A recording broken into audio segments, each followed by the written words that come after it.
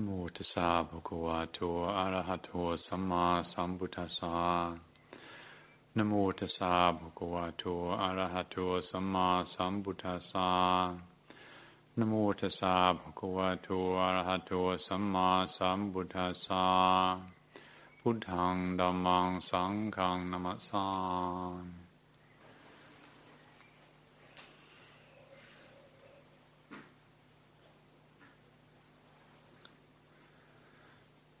So this is the beginning of a new month, and so we have a new Dhammapada verse from the month of May on our calendars, which you may or may not have already read, verse 142, which says, having a heart at peace, pure, contained, awake and blameless, distinguishes a wayfarer.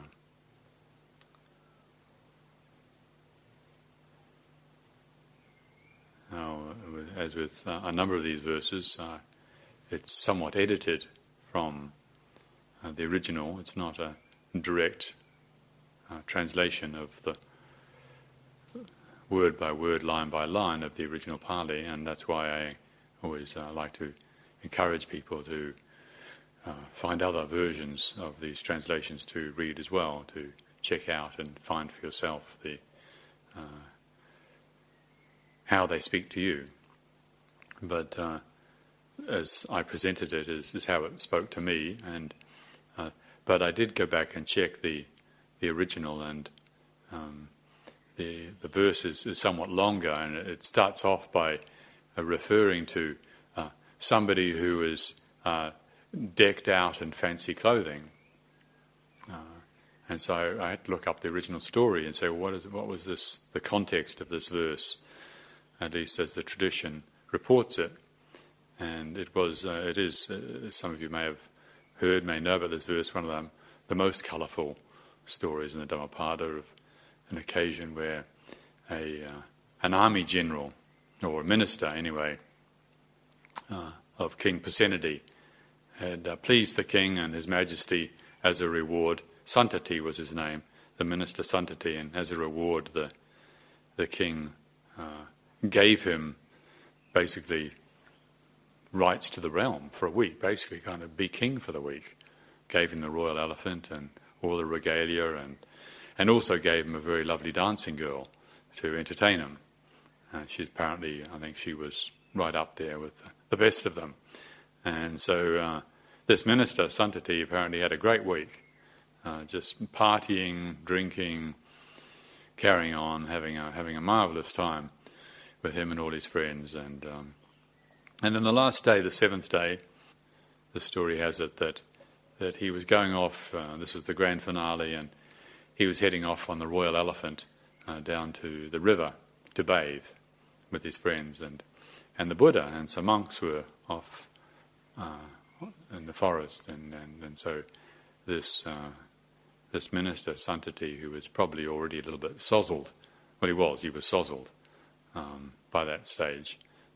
And when he saw the Buddha, and he had enough presence of mind to remember, oh yeah, the Buddha, so I better pay my respects. And so he kind of gave a rather clumsy bow, a kind of nod of respect to the Buddha, which elicited a smile from the Buddha. And on this occasion, the Venerable Ananda, I was surprised at what's the Buddha smiling at, seeing this drunk minister going by, and asked him. And so the Buddha said, oh, you wait until this evening, you see what happens, and something. He's going to come back to me again this evening, and so the minister Santati heads off down to the river and has a jolly good time swimming, and had a marvellous picnic and a lot more booze. But the grand finale was to have a performance by this wonderful dancing girl, who had been living on a very restricted diet apparently all week because she wanted to keep herself in good shape, and she wanted to perform as well as she possibly could. And tragically, during her final performance, right there in front of this minister, she had a massive stroke and collapsed and died on the spot.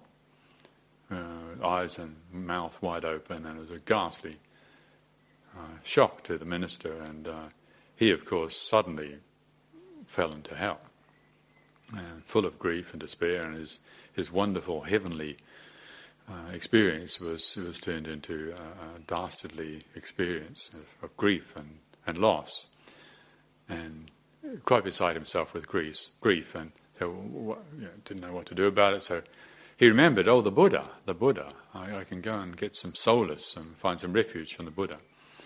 So he went off to find the Buddha and went to him and bowed, I'm sure, a little bit more respectfully and mindfully this time, and asked for some help. And the Buddha said, you've come to the right person. I can indeed help you.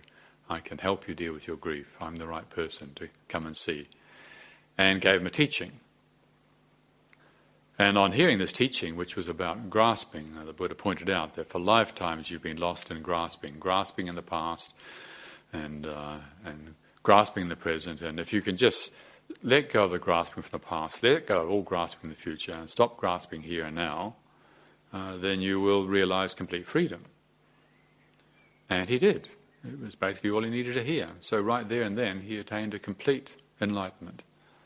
And coinciding with his realization, he also recognized that his karma was complete and his lifespan was coming to an end, and so he asked the Buddha permission to exterminate himself. And the Buddha gave him permission, and so the story relates how, meditating on the Tejo Kasina, the fire element, he rose up into the air. I think it says something like the height of 7 toddy trees or something, however high a toddy tree is. Anyway, rose up into the air, and then spontaneous combustion disappeared in a flash, and his relics, his ashes, fell to the ground, and the Buddha by that time had already suggested the monks could put out a cloth and collect his relics as they fell to the ground. And the monks were, of course, a little taken aback by this. They don't see this sort of thing happening all the time. A drunk minister turning up and getting enlightened and then expiring in a ball of light. And but they realised something special had happened, and they very respectfully asked the Buddha, what was he? He was in his full regalia. Was he a samana? Was he a brahmana? And the Buddha said, yes, my son, he was my son. He was a bhikkhu, he was a samana, he was a brahmana. And those 3 words there are what I've translated as a wayfarer, somebody who is on the way, somebody who knows the way intimately. And so the first line, as I said, of this stanza was, even though he's bedecked in full regalia, if his heart is at peace, calm, pure, contained, and this is the son of Samana. And so I think it's a very useful verse to contemplate, because it cuts through all sorts of ideas of what we have about what does it mean to be enlightened, what does it mean to be a bhikkhu, what does it mean to be one who's gone forth. Where the Buddha always pointed to, consistently pointing to, was that it's the heart that matters, not the form. It's the spirit that he was asking us to look at our hearts. That it's a journey, this following the Buddha's teaching is a journey into the heartland within. It's not a journey out into the objects of senses, into the world out there. That is what the minister was doing for the previous week, and getting lost, and it was no security. And although it might have been relatively good fun, when it came to the crunch, he lost everything and was totally lost in despair, completely helpless. Although before he got his reward from King Pasenadi, he was this great, successful minister who had put down the rebellion or done something to please the king. And then the king gave him all these riches, and basically he had everything he possibly wanted on a certain level. But then he lost it all, just in an instant, and just like that. A moment of death. It wasn't even his death. It was seeing somebody else's death took everything away from him. And so the Buddha gave this verse, and it links in well with a talk I gave a couple of weeks ago, where I was encouraging people to have a clear concept, a clear idea of the goal of our practice. Because if we don't have a clear sense of the goal, we can be going round and round in circles, or we can get distracted and get lost. And I think I spoke on that occasion about use the metaphor of a reliable satellite navigator. Well, with this verse, similarly, I think we can get an indication, by contemplating this verse, we can get an indication of what the Buddha was meaning when he talked about somebody who is really on the way, somebody who's really realized, a wayfarer, somebody who really knows the way, a human being who knows the way. What are they like? So he starts off by saying, with a heart at peace. With a heart at peace. And considering what does it mean to have a heart at peace, I mean, sometimes we might approach it thinking, well, it means that everything in the heart is always tranquil. And then if we have that view about practice, well, then the way we approach our practice is any disturbance that comes along, we try to get rid of it. Any thoughts that come along, we try to get rid of them. Any feelings that come along, we try to get rid of them. In other words, we anesthetize ourselves. And this is a classic mistake that meditators make. That the Buddha talked about the state of peace that can be realized, and so we want peacefulness. And so when there's something that comes along that's not peaceful, we try to get rid of it. But the kind of peace that the Buddha was talking about wasn't a peace that meant that nothing was happening. The Buddha was at peace, but it didn't mean to say that he didn't have anything happening in his heart or mind. He had to think about things. He had to consider what to do in certain situations. All sorts of important, significant people would come and see him with their problems, and he'd need to give them advice. But the difference between the activity that was taking place in the Buddha's heart and the activity taking place in our heart is that he knew it for what it was, and we don't. So when thinking would occur or feelings would arise in the Buddha's consciousness, he saw them directly, clearly, a movement in consciousness, but he was still. I think it's helpful if what is the sort of peace the Buddha was talking about. It's like the image which you've often heard me mention of the ocean has waves. The waves are natural for the ocean. When waves pass across the ocean doesn't think something's going wrong. That's absolutely natural. And if the ocean doesn't forget itself, there's no problem.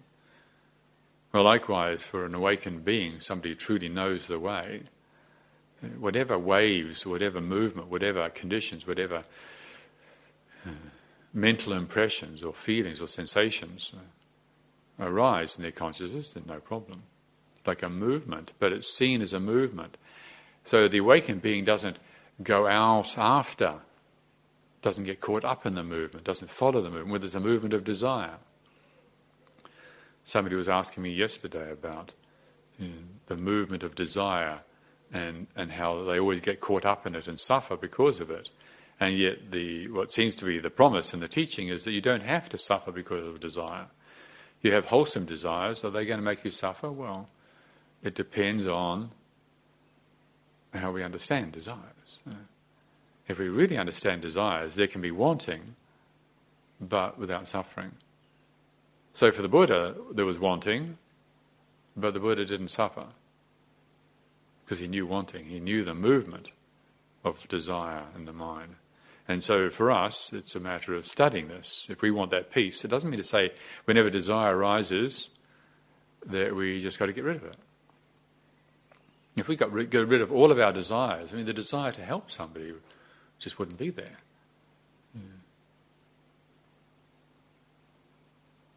There wouldn't be any motivation to do anything at all.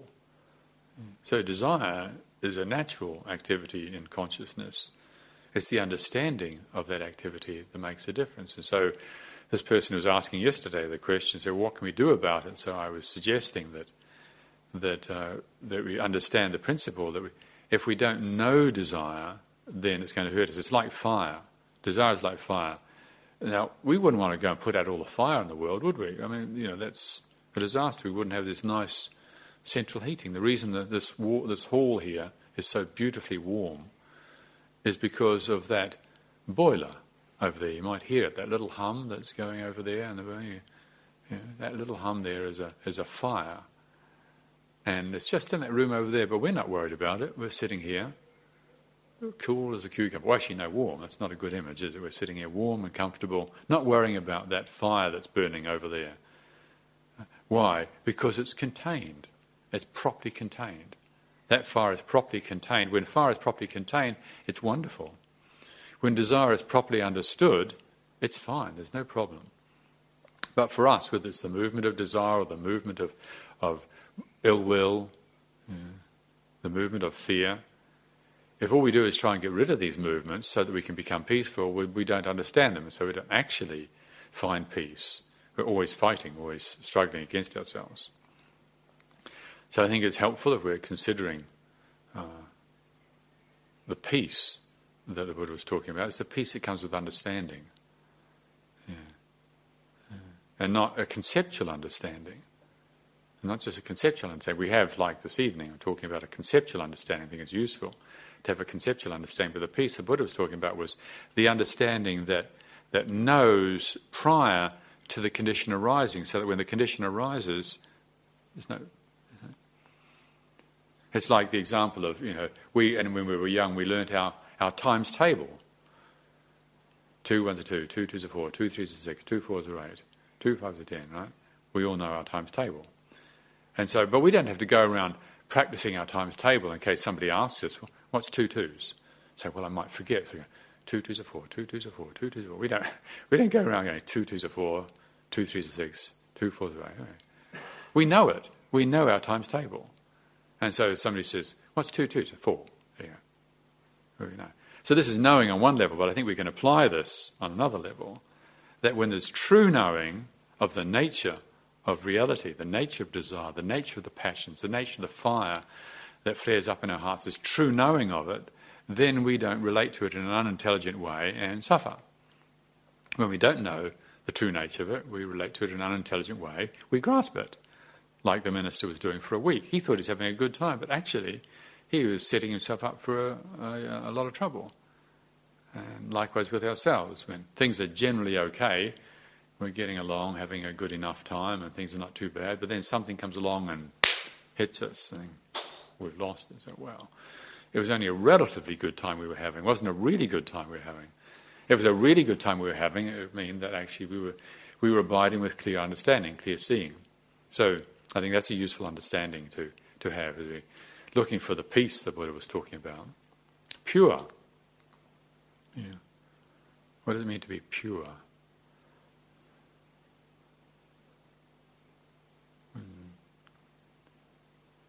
Technically, this in this verse, it's talking about having been free from the kilesas, free from the poisons, greed, aversion, and delusion. These poisons that pollute our consciousness, the radiance that is potentially there is obscured. The brilliance, the clarity that's potentially there is obscured by these 3 pollutions, these 3 poisons, greed, aversion, and delusion. And so somebody who's on the way, somebody who knows the way, somebody who fully knows the way, fully realised the way, has fully removed these 3 pollutions. That's good to know. And you look at somebody and they're clearly caught up in greed, aversion, or delusion, well, we can know. Mind you, having said that, it's not always obvious from the outside. We do need to be careful when we're looking at the outside and trying to assess whether somebody is free from greed, aversion, and delusion. But certainly with our own hearts, if we're honest with ourselves, if we're honest, really honest with ourselves, well, is there greed, is there aversion, is there delusion operating? If you really know, in all honesty, under pressure, not just when you're on a retreat or in some very convenient situation where things are very agreeable, because you can fall into the delusion of thinking that you've quelled the greed, aversion, and delusion and removed the kilesas. But when where things are very agreeable, because you can fall into the delusion of thinking that you've quelled the greed, aversion, and delusion and removed the kilesas. But when you're really under pressure, and still there's no manifestation of greed, aversion, or delusion, well, then one can know for oneself. I don't imagine there's anybody here who's like that, but it's helpful to have an understanding, a conceptual understanding. This is what we're moving towards. And this is what we can do. Again, this is important. We don't just have a good idea about the path of practice. This is what we can do in practice. I was speaking with a fellow monk yesterday about what's the most important thing worth developing in practice. We were talking about the monk life and what's the most important thing worth developing. And I was saying, well, I think for me, I think of it as a willingness to suffer. That's for me the thing to really focus on, a willingness to suffer, because I know whenever I start to suffer, there's resistance. I don't like suffering, and as soon as I start suffering, I think somebody's done something wrong, either me or you, or the world or something. Somebody or something's done something wrong, and so I resist the suffering, and so perpetuate the suffering, don't get the message. And the Buddha said over and over again, we've got to be mindful of suffering. 4 Noble Truths. First Noble Truth, suffering. Why did he make such a big thing? The first noble truth is suffering. It's because this is the thing that we ignore. This is what ignorance does. Ignorance ignores, ignorance denies suffering. And so because we don't see suffering, we don't see the cause of suffering. Because we don't see the cause of suffering, we perpetuate suffering. And so for me, it's really, I've got to keep reminding myself, remembering that when you're suffering, this is not something going wrong. This is the message. This is the teaching. We don't want to resist the suffering. It's like the doctor gives you some medicine and you just stick it in the drawer and refuse to take it. You got some serious condition, and although taking antibiotics is not a good idea unless you really have to, sometimes they are a good idea. Sometimes you need to take antibiotics, but you don't take antibiotics. You just stuff them in the drawer and get sicker and sicker. Well, that wasn't very clever. Yeah. Well, likewise, with suffering, the Buddha said, this is the message, this is the consequence. The cause is ignorance. And then we have this wrong relationship to life, desire, resentment, the passions. They come up and we grasp them and think that somehow grasping is going to make things better. And in fact, we suffer. Well, the suffering is the right response to the action. So suffering is not wrong. Suffering is what's supposed to happen. If we don't create the causes for suffering, we won't suffer. Like the Buddha didn't suffer because he didn't create any causes. So he didn't have anything more to learn. The Buddha was complete, finished. That's why we call him the Buddha. That's why the Buddha was perfect. But for us, we're not. So when we suffer, this is what's supposed to happen. And that's why I say, put your hands together, Nanji, and say, welcome, my teacher. Welcome, suffering. Please teach me what I need to learn. So I have to encourage myself with this, because still when suffering arises, I resist it and I don't get a message. But my friend that I was talking to, he said, well, for him, if he really thought about it, for him, the most important thing to focus on was honesty. To dwell on honesty. To really remember to be honest. And it's also, I think, very helpful. I like that. I can hear that. Because if we're really honest with ourselves, well, then when there's greed, aversion and delusion there, we know, there's no purity. So we're less likely to be kidding ourselves. Now, if we've got a habit of dishonesty, which to some degree all of us have, to some degree, we haven't cleaned up our habits that have come with ignorance. We didn't understand the nature of the senses. And so as we went through childhood and adolescence, we started lying to ourselves about our bodies and about experience, and kidding ourselves, telling ourselves things that are clearly impermanent, kidding ourselves that they're permanent. Things that, like this whole thing of like gratifying desire. I mean, there's never, not once in our life, has gratifying desire ever made us perfectly contented. All it has done is given us a momentary gratification, and so we're freed from the pain of wanting. But as the years go by, we lie to ourselves more and more until we have started habitually lying to ourselves and we don't even know it. And so we're continually grasping at things and making a problem of our life and other people's lives, and we wonder what's going wrong. So my friend was saying that he focuses on honesty. And I think that's really useful. Like if we want to develop what the Buddha was talking about, purity, we can ask, what do I feel really matters most? As I said, for me it's the willingness to suffer so that I stop resisting. There's willingness so I can learn to stop resisting suffering and then get the message. What my friend was saying was to really just be impeccably honest. Not in some grand New Year resolution to write it down, I'm going to be 100% honest from now on. But in little moments of honesty, what are we up to with the tricks that we play with ourselves? Not to shame ourselves or give ourselves a bad time, but because we want to find a real way to be free from greed, aversion and delusion. These poisons that just make life so difficult. If you've had the privilege of hearing or seeing or being near somebody who is pure or even somewhat pure, that's really worth having. That's really attractive. The heart loves that. And so naturally we're drawn towards freedom from greed, aversion and delusion. But what do we do about it? Well, that's it. We can be honest. Like with food. When we're taking more than we need or eating more than we need. Well, as soon as we realise it, we don't just put a quick judgment on ourselves and feel somehow virtuous by giving ourselves a bad time. That's a very kind of initial and perhaps not very productive, or certainly not very productive reaction to having realised we made a mistake. When we realise we made a mistake, oh, that's wonderful, that's good. As soon as you start to suffer, say, welcome, my teacher. Please teach me what I'm doing that's causing the suffering. And so we're honest about, actually I ate too much. Or I took too much food.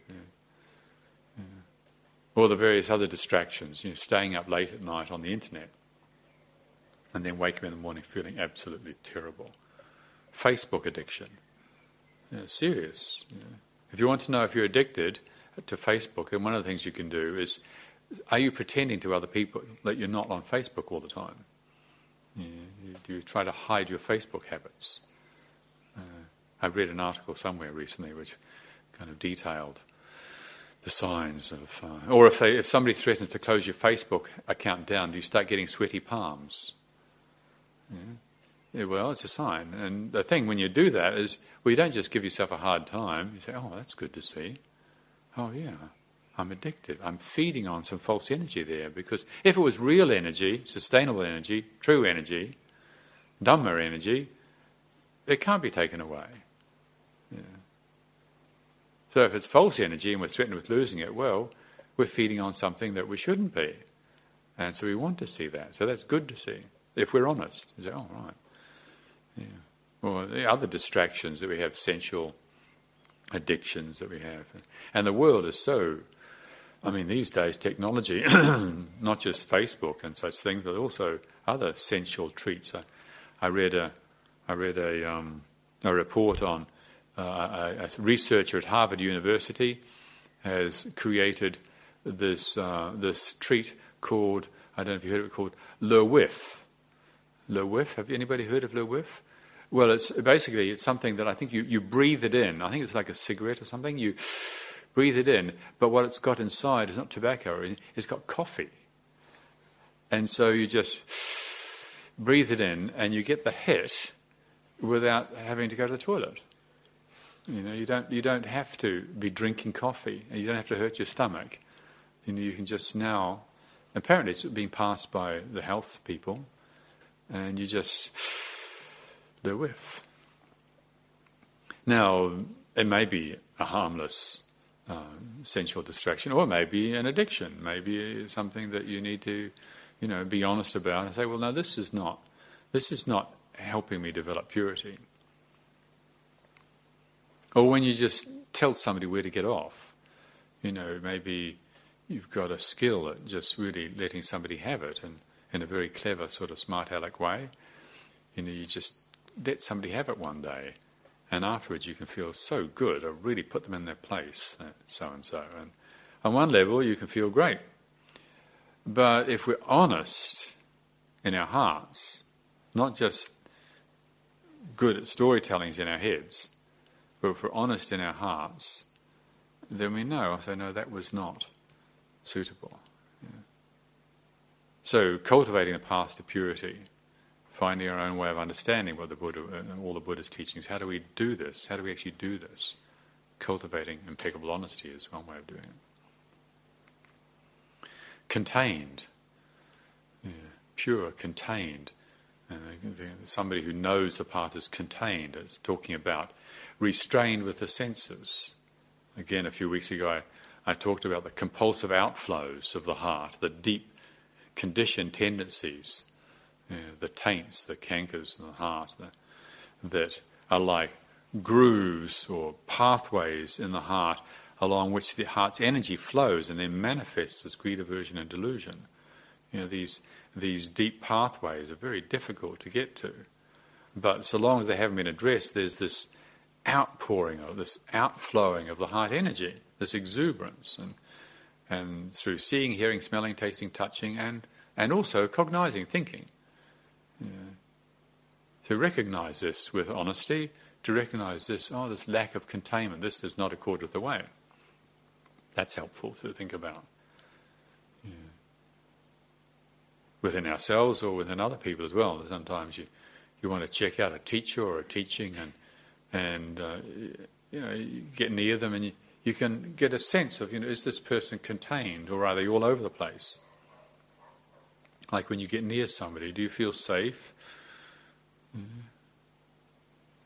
you feel stilled? Do you feel cool? Do you feel calm?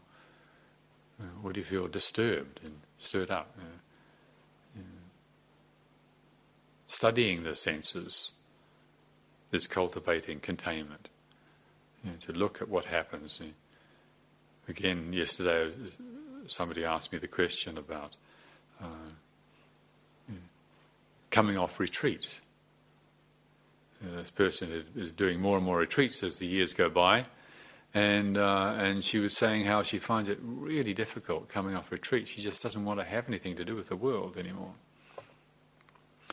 And she didn't make any noises about wanting to go and join a monastery, become a nun, so I didn't suggest that. But what I did suggest was to study what happens when you're coming off retreat. When we're on retreat or in some conducive situation, like here in this lovely hall with good friends and conducive environment, and maybe your meditation settles down quicker and you can be comfortable and relaxed.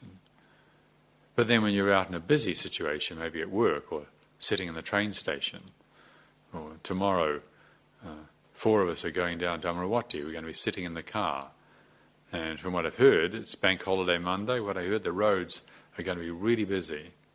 And so what's it going to be like in the car tomorrow?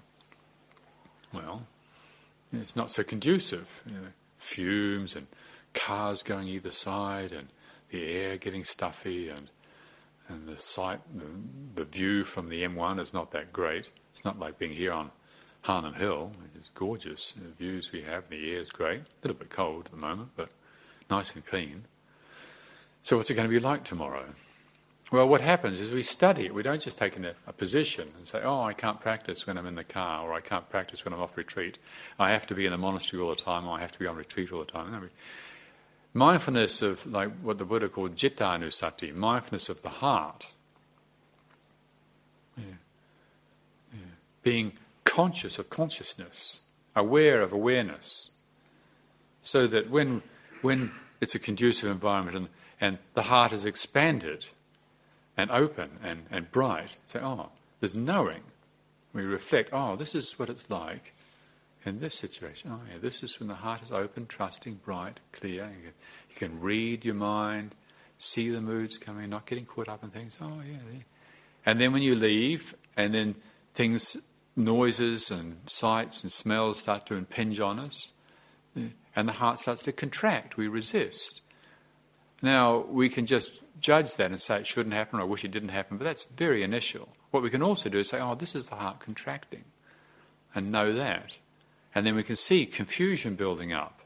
Say, this is the heart confused. So it's like when there's a colour is put into water. You just, this is when there's green put into water. This is green water. This is pink water. You can know it with mindfulness, reflect on it. And so we can study the senses in this way.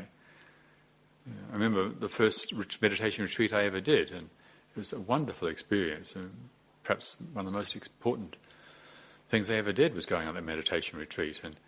And I had a very good time. Well, I had some bad times, but also had some very, very good times. And then coming off it, I remember walking down the street and the smell of exhaust fumes. I've got a big nose, you might have noticed, and it's very effective. It really picks up fumes, and I was just so disgusted by these exhaust fumes. I thought, how could I live with this? And then I had to stop at the store on the way back to where I was living, and the people were so rude. I just hurt. How could people be so aggressive to each other? And I wasn't very good, of course, and I had an opinion about it all. I kind of judged it and judged myself and missed the opportunity to learn from, this is the heart contracting. Yeah? So we can study the senses. We don't have to always have agreeable sense objects. When it's cold and you have to be outside in the cold, what does it feel like to be cold? Instead of I just don't like it, I wish I could be somewhere nice and warm, like Ajahn Abhinanda in Menorca right now. It's okay for him. That's pointless, isn't it, really? You just say, well, this is what it's like to be cold. Yesterday I was down at the lake. I only went down briefly. Or was it this morning? It was this morning, I think. I went down briefly and came straight back to my warm kuti. But at the time, when you're suffering from the cold, you can study it. Or you're suffering from bad food or bad smells. We can study the senses. And so in this way we can cultivate containment. And it's not just like we have to crack the jhanas and bust through until we can quell the 5 hindrances for good, and then we'll have containment. I mean, you can try that path if you want, but you can also study the senses in daily life. When things are disagreeable and when things are agreeable. When things are really agreeable and you're feeling really nice, really, really nice. This is what it's like when it feels really nice. Getting interested. And interest teaches us. We don't have to read books necessarily about it. We can get interest. Our interest in reality teaches us. Peaceful, pure, contained, and awake. Somebody who knows the path is awake, has insight, has direct insight into the nature of reality. And I like to reflect on how the Buddha referred to himself when soon after his enlightenment, after his complete liberation, somebody asked him if he was a god. And he's not a god. Is he a human being? He's not a human being. He's awake. He's awake. He's a Buddha, and that's what Buddha means. He's awake. In other words, he sees clearly, and it's not, that can help us not get caught in the trick of I've just got to get more information.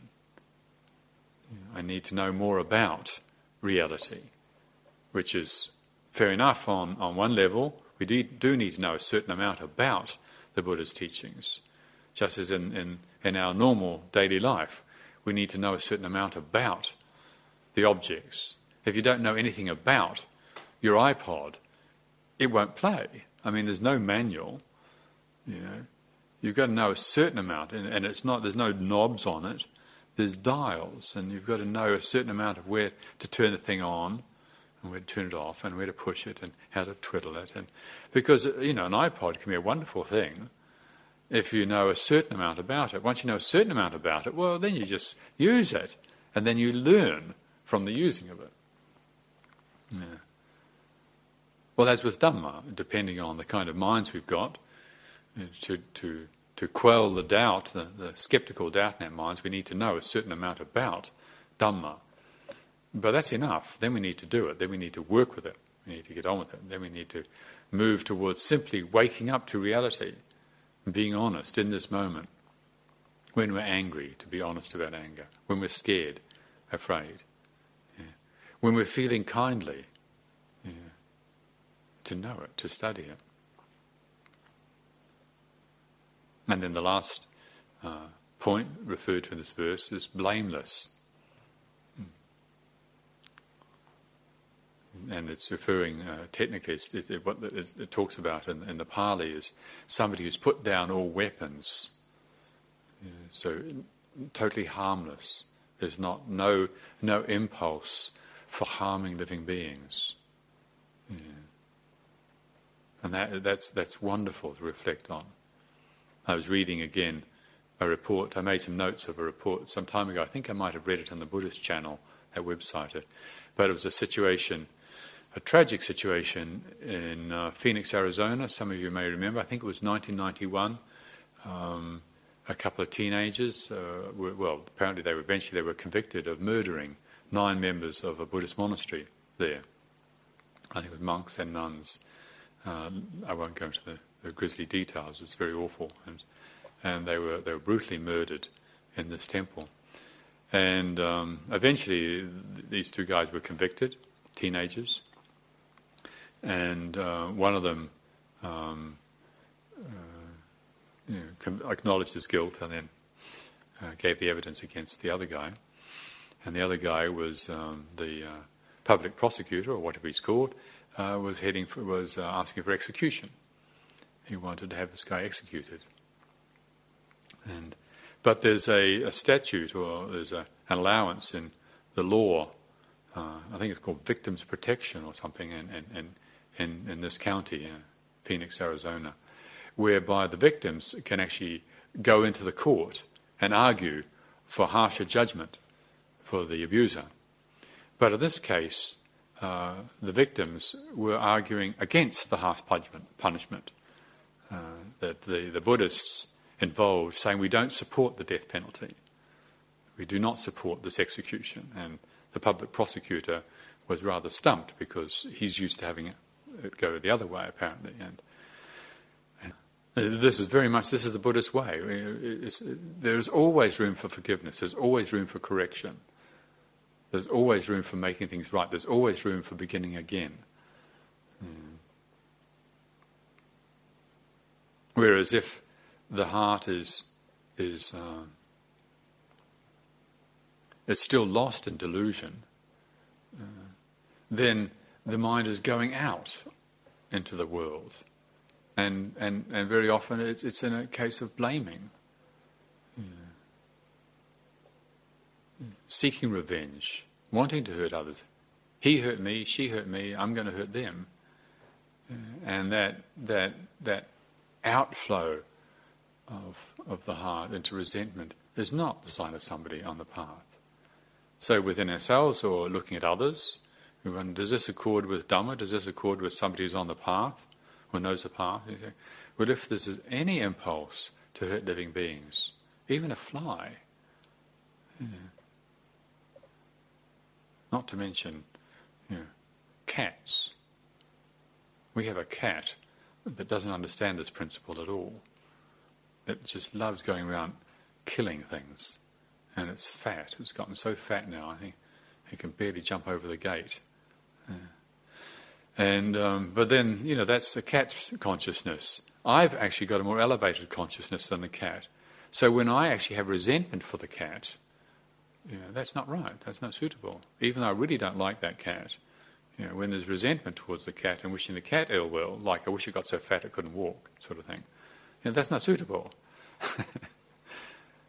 Now, that's obviously, we laugh at that, but we can bear resentments and grudges against other people in our lives, or against ourselves. Ill will directed towards ourselves. That does not accord with the path. So if we have this understanding, if we have this concept, if we have this model, and this is what's so beautiful about studying the Buddha's teachings, you get these models, these simple little verses, and really chew on them, really take them in, and see that verse on your calendar each month, each day of the month. You look at it and you say, what does it mean?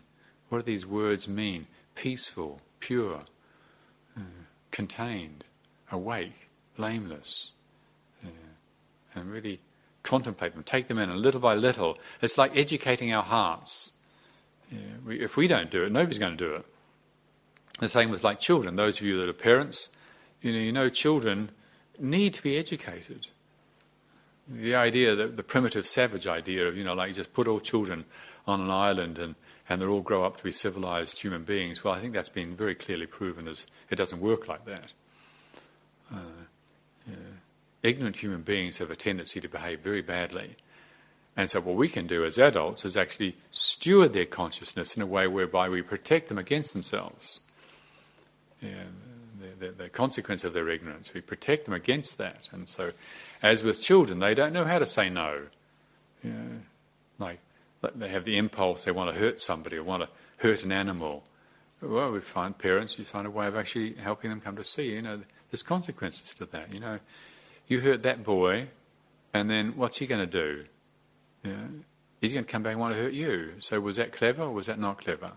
And so with using this encouragement, we can educate children, or with giving, and to show children the example of the beauty of dana, the beauty of giving, the beauty of making offerings. To show them, if you want to get to know somebody, you go and give them something. If a young child wants to meet somebody else, they actually know this themselves. And they just normally they go and give a gift, and as soon as you give something to somebody, then the relationship opens up. Now, if you're mindful of that, well, then the heart learns. Oh, right, yeah, that's a way of making ourselves happy. To give things. And then if somebody's learnt that, if they've been brought up well, they know that. And then in their adult life, when they're feeling depressed, feeling miserable, feeling hard done by, they haven't got a lot of money, maybe haven't got a job. Well, if they haven't learned that and they're really caught up in the contraction of selfishness, well, then they go deeper and deeper into sadness and pain. But if they have learnt the skill of dana, well, then even though they don't have much, they'll be able to go and give something.